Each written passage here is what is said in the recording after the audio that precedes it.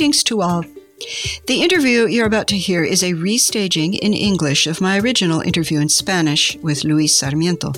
Luis is played by the voice actor Wesley McClintock. Luis is a Santanero, still young, who is musician, poet, activist, organizer, and, as we shall hear, impassioned advocate for honoring the earth and the people who live in harmony with the earth, those who don't necessarily form part of the great narrative. Some say it is a tragedy of modernity. Luis is also a natural orator. He presents himself very completely in the interview, so he doesn't need more introduction from me. Let's get to it. I'm here with my interviewee, Luis Sarmiento, on the line. Luis, how old are you? Oh my God. I'm 33, I think. I'm starting to lose count, honestly.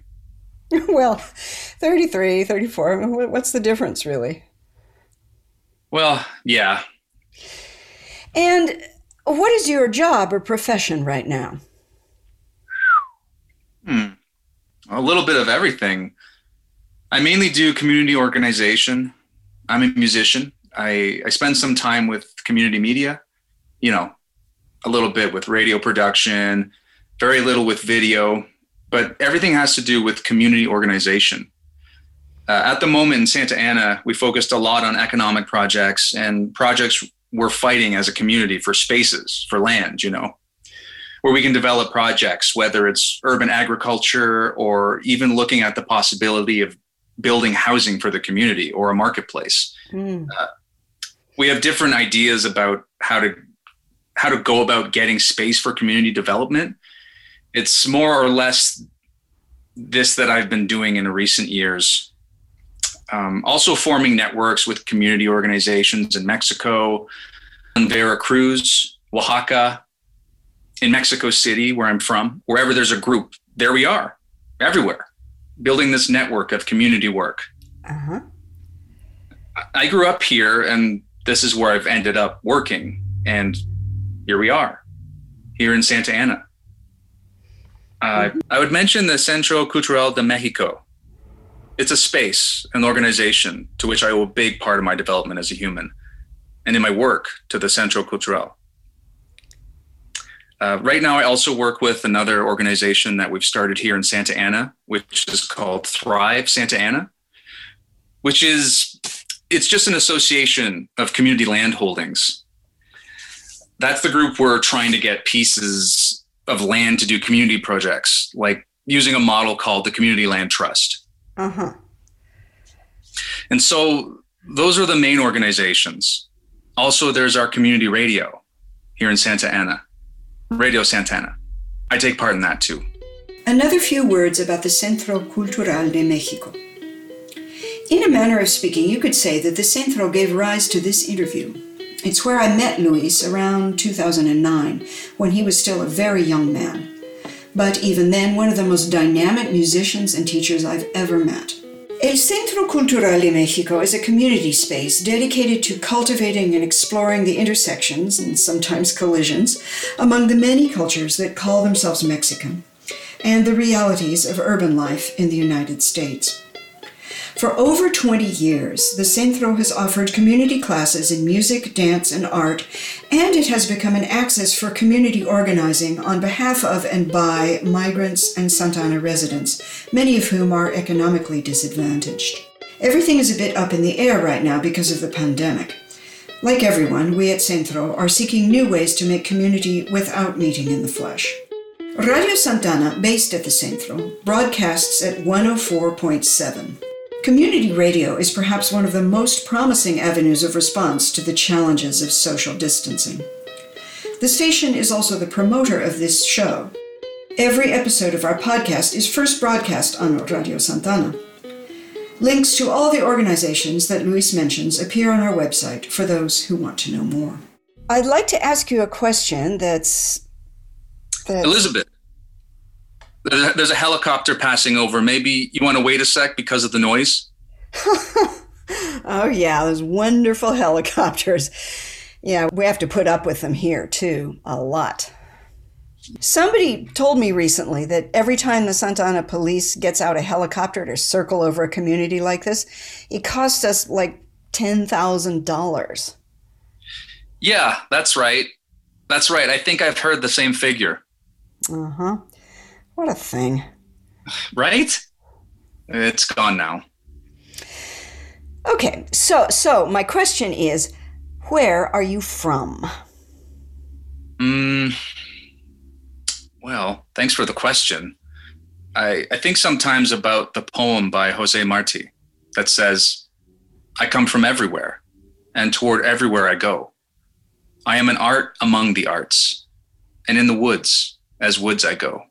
Jose Marti, a man of letters and Cuban political activist, lived from 1853 to 1895.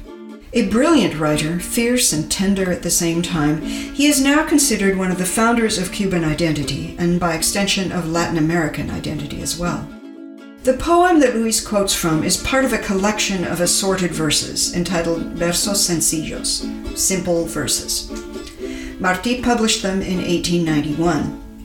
Some of them have become quite famous through having been used as lyrics by various singer-songwriters throughout Latin America.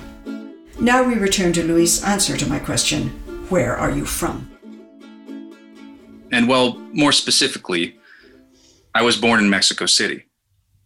My mother is from there, from Mexico City, from Iguala, Guerrero, on my grandmother's side, and from León, Guanajuato, on the side of my maternal grandfather, Jose Luis. A little while ago, my mama was remembering a rhyme that her father used to sing to her when they were going to bed as little children. And so, one side, I think I'm from a very urban experience, right? People who had roots in the family, right? Always in my mother's family, we would say that the two lessons that most stuck with us from our grandparents were to stay together and to enjoy life. And so that's my heritage. My father is Chicano from El Paso, Texas. And my grandmother, that is my grandma, was born in Fort Worth, Texas, if I'm not mistaken. Mm-hmm. I'm not sure where my grandfather was born, but they're from Juarez. My grandmother and grandfather are from Juarez. They lived in a time where going to and fro across the border, I think it was something quite common, you know, living on one side, working on the other, you know? Yeah. Or to make an appointment to get your hair cut in Juarez, you know, things like that. And my dad, my father, well, he grew up in the Chicano movement, you know, in the social movement that there was here. That is, well, at some point they came here to Santa Ana in the 60s, if I'm not mistaken. Mm-hmm. So my dad also grew up here in Santa Ana. And so, well, I'm from here too, from Santa Ana. I guess mostly I grew up here. And so with this mixed identity, right? With this identity where I feel like I'm Mexican, but living here and with luck, right? Mm. With this great privilege that I've had of being able to spend time in Mexico, I've been able to really ground my identity as a Mexican. Mm-hmm. And that's given me a lot of strength to live in this country and to face the racism in this country, which I can tell you I've had to do, you know? Yeah. That is, I can also acknowledge that I have the great privilege of studying, you know, going to university, right? Mm-hmm. Having a formal education, which helped me a lot. Not so much for the education it gave me as for the opportunities I had, you know? Mm-hmm. But more than anything, I think it's been this connection with my community and with my culture that's been like a really strong source of knowledge and personal growth for me. So that's where I'm from. Yeah. Okay, let's go to the song you chose to express or represent this state. Such a complex state of roots or origins that you are living. So you chose the song Tú que puedes vuélvete, which is to say, you who can come back, by Atahualpa Yupanqui. Mm-hmm. Okay.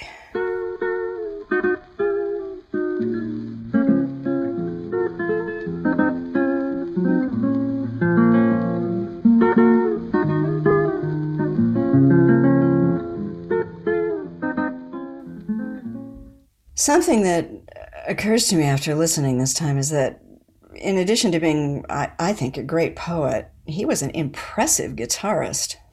Yeah. He plays with I don't know, a fluidity that I like a lot. Yeah, I like it a lot too. I can't say I know the history of Atahualpa Yupanqui very well, but what I've seen in interviews and in, like you say, in his poetry and his way of playing, well, I love it. And it has, I don't know, I'm really inspired by the connection he has with the landscape of his country. So, how did you come to know this song? How did it come into your life? Good question. I'm not sure when I first heard Atahualpa Yupanqui's music, but it did have to do in one way with a friend, a girlfriend.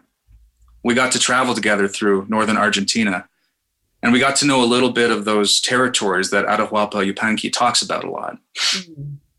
What I understand is that Atahualpa was like one of the very early representatives of not just traditional music, folk music, as they call it, music of the people, you know, social movements for raising up the experiences of peasant people, working people.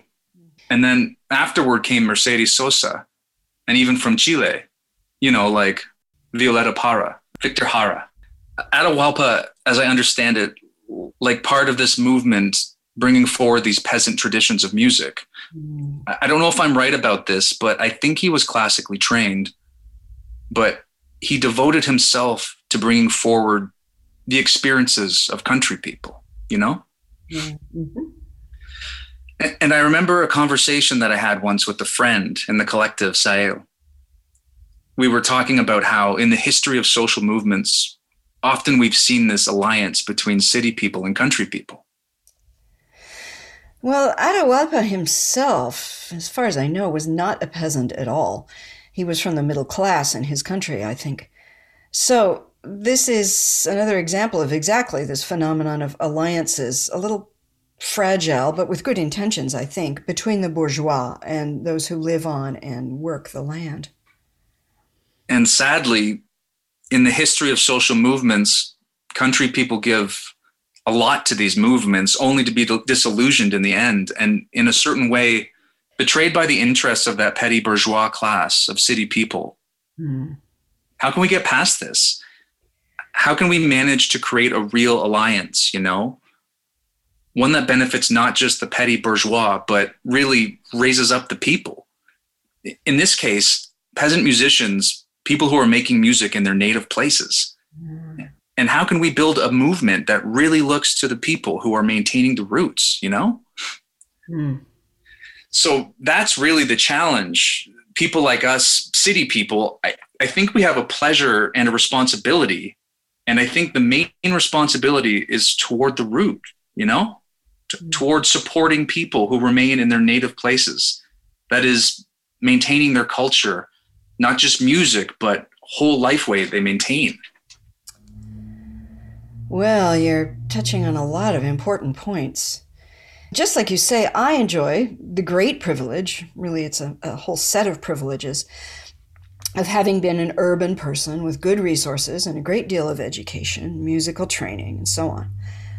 I agree strongly with you that we who enjoy these socioeconomic advantages, we have a duty, I think, to learn to listen to all the others in the world who haven't enjoyed these privileges. And that act, the simple act of listening, it's fundamental to music. And that's the reason for this project, this program, and this interview. In a certain sense, Luis, we share some really big goals, I think. So I'd like to return us for a moment to the song because some passages in the poetry caught my attention. Most of all, this one of, well, it's that the river he's singing about, that he's talking about, it's a sad river. Es cosa triste ser río.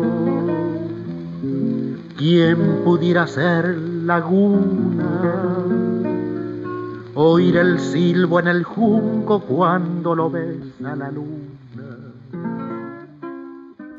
So I want to ask you, how is it that that sadness, the flow of time and the impossibility of returning, how is it that it represents or expresses your sense of roots, your sense of where you're from? Yeah, I think I identify with the experience that many migrant people have of the nostalgia to return, and possibly and probably everyone lives this in their own way.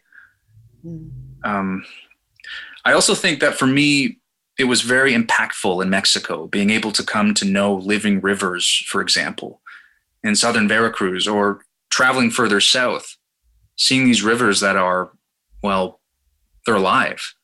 In comparison with the river we have here in Santa Ana. Yeah. It's really sad when you compare it, right? It's a river that was put into a paved channel. It's an imprisoned river. Yeah. It's in a channel that's like 22 miles long of pure concrete. Yeah, exactly. It's the saddest thing I've ever seen. Similar to this, maybe. So for people who don't know the Santa Ana River, it's similar to how the Los Angeles River looks. You know, they're rivers that I imagine in their day, they were great rivers, you know, and even the historians of this region who've dedicated themselves to keeping the history of the flora and fauna, and obviously of the peoples of this area, like the history of that river that was paved, is also representative of what happened to the original life in this region. Yeah. So then for me, the nostalgia to return doesn't just represent, well, going back to Mexico in my case.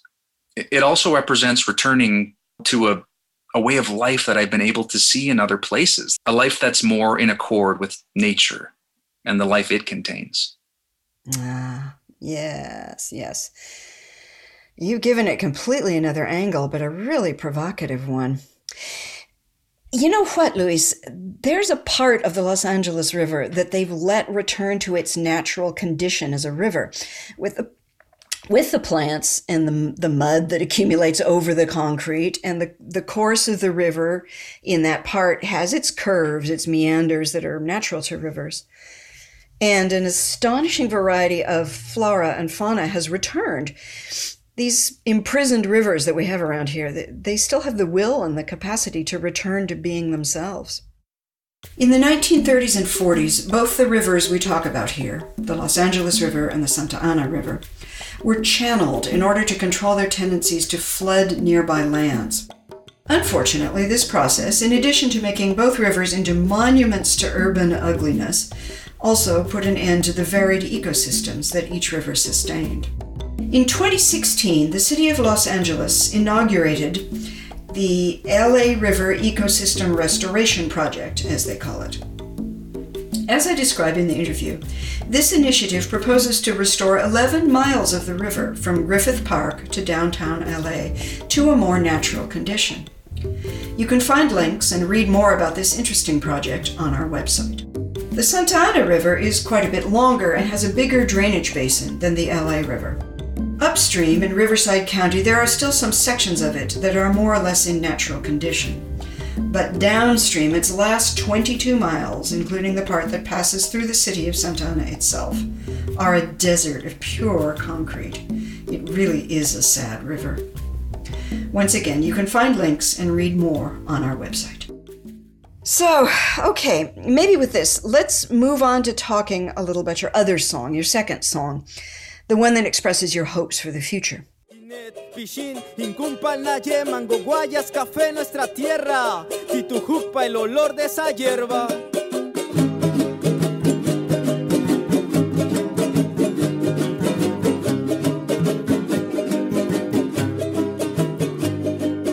Bienvenidos a tierra veracruzana. So do you want to tell us a little bit how you came to know the artists that are performing here and a bit of your history with this group?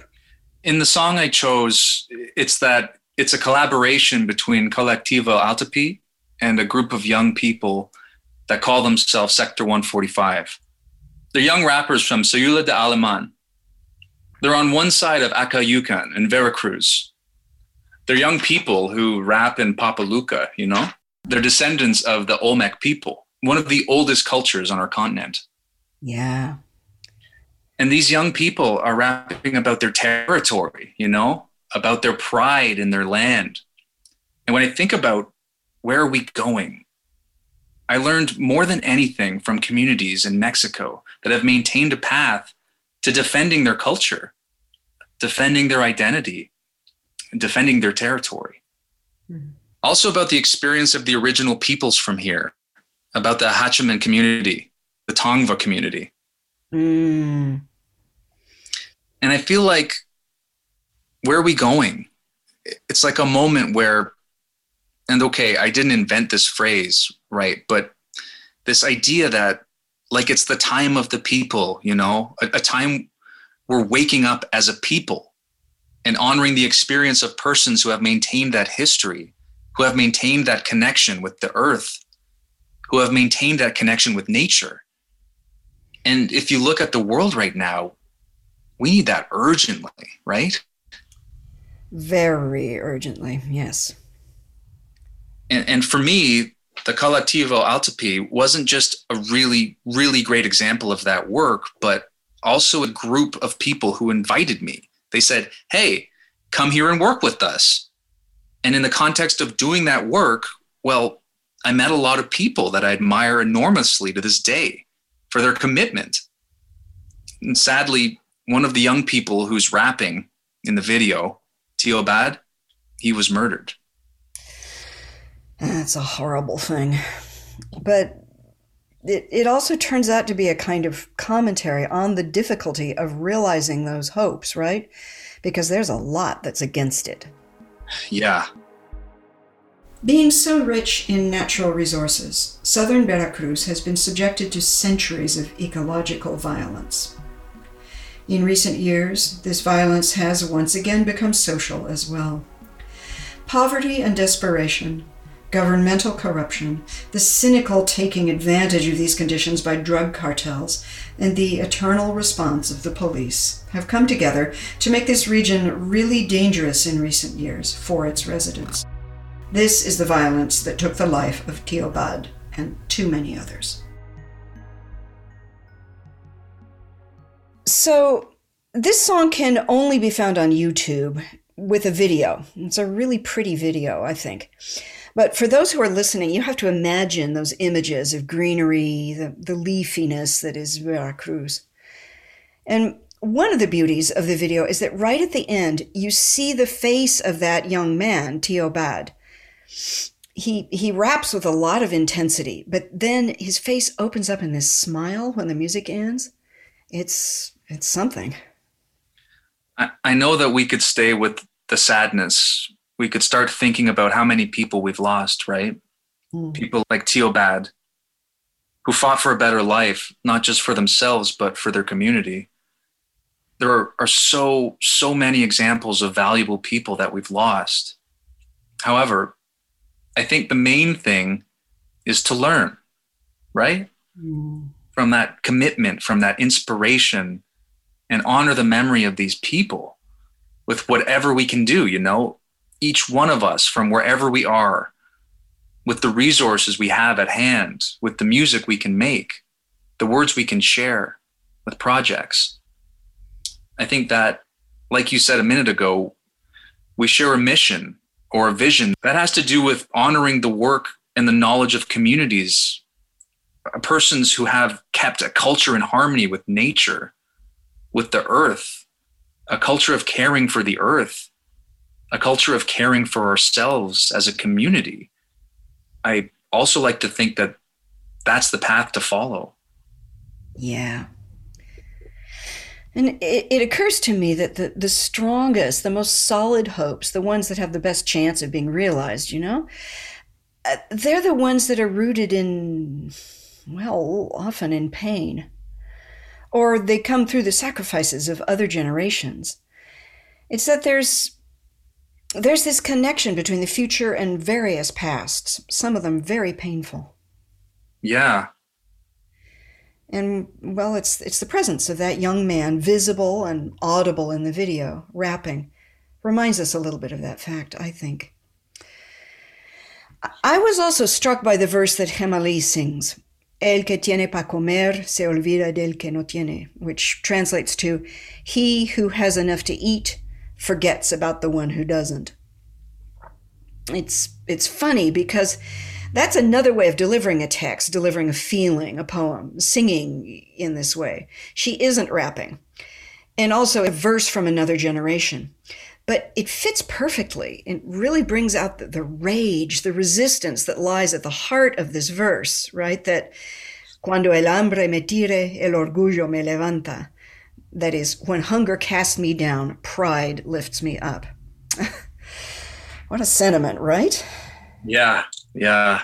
Estando en pobreza tanta, mi altivez todo lo aguanta y eso a muchos les admira, que cuando el hambre me tira y el orgullo me levanta. The verse sung by Gemalí, a 10-line form called a décima, is by Arcadio Hidalgo, one of the most respected traditional poets of southern Veracruz. He was born in 1893 and died in 1985. I offer here a translation of his verse. He who has enough to eat forgets about him who doesn't. Remembering this Christian duty isn't convenient to the rich. But I have a lot of power in my poverty. My pride bears it all, and many are amazed at how, when hunger casts me down, pride lifts me up. Tell me something. The importance of things like poetry, like verse making, music, dance. It's that our whole interview has been in a context of social struggle, right? And the urgency, really strong right now, of changing our path forward as a society.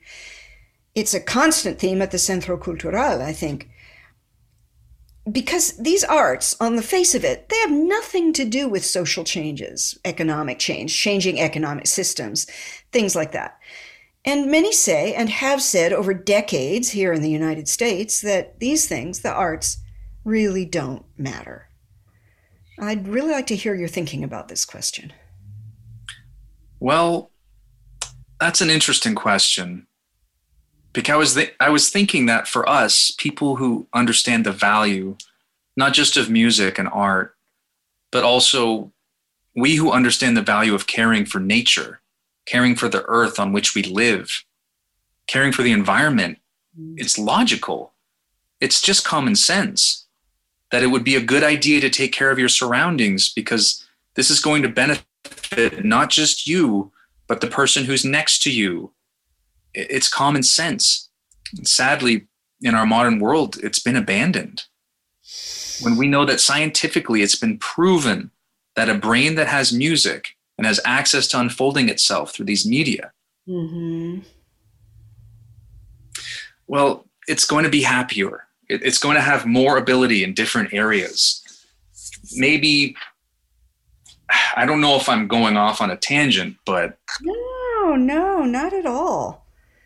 I think these media of communication that are music, poetry, movement, it's exactly that they use other parts of this magnificent organ that we have inside of our heads. And so, I don't know, we discover other pathways to change. That's right. Just a minute ago, you were mentioning the connection between the experiences of sadness and experiences of suffering, right? Yeah. Mm-hmm. And it made me think about, well, the experiences of Black folk, people of African heritage in different parts of the world, having lived through centuries of enslavement. Now today, they represent one of the strongest and most important musical roots in the whole world. The whole world. Yeah, exactly. And Black music is still one of our main weapons for fighting back. I see it this way. As people's music is one of our weapons, one of our strongest tools we have for communicating our experience to ourselves. And the people who can understand will understand. And those who can't, well, they'll miss it. Well, yeah. maybe sometimes a rhythm or a movement or a phrase is going to catch their notice, and they'll say, huh? What's that? I want to leave open the possibility that sometimes music, song, can convince the buttheads. Yeah. And sometimes maybe it can reach those who generally won't listen to anyone. I want to thank you so much, Luis. It's always such a pleasure to speak with you, and I hope we have many more opportunities in the coming years. And, well, we'll be in touch. Okay, sounds good. Well, thanks to you too for doing this. I got inspired too. Great. That's great. That's the best thing I could hear. So, yeah, you made my day. Luis is always overflowing with ideas and musical references. I couldn't fit them all into our format. He recommended another group for their way of representing the voice and strength of a people, and that's the Septeto Santiaguero from Santiago, Cuba, with whose catchy rhythms we close this interview.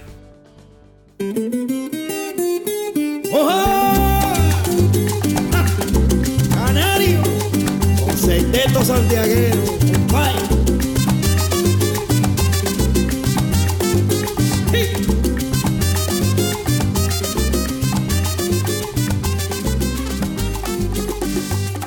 Hace tiempo que vengo sufriendo por ti, cielito lindo, y vengo a demostrarte. Would you like to know more? On our website at siofuera.org, you can find lyrics to the songs we discuss, our blog about the issues of history, culture, and politics that come up around every song, links for listeners who might want to pursue a theme further, and some very cool imagery. You'll also find playlists of all the songs from all the interviews to date, and our special staff-curated playlist as well. We invite your comments or questions. Contact us at our website or participate in the Sillo Fuera conversation on social media. We're out there on Facebook, Instagram, Twitter, and TikTok.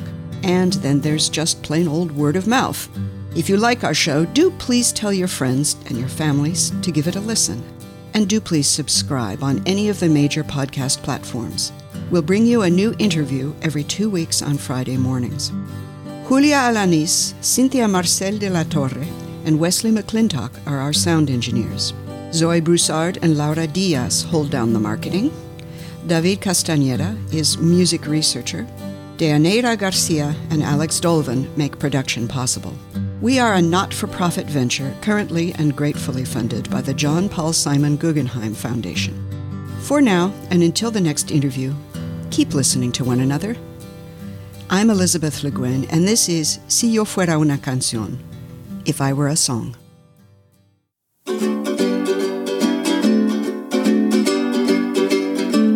Si yo fuera una canción, sonarían por las calles, las montañas y los valles, mi orgullo y mi pasión.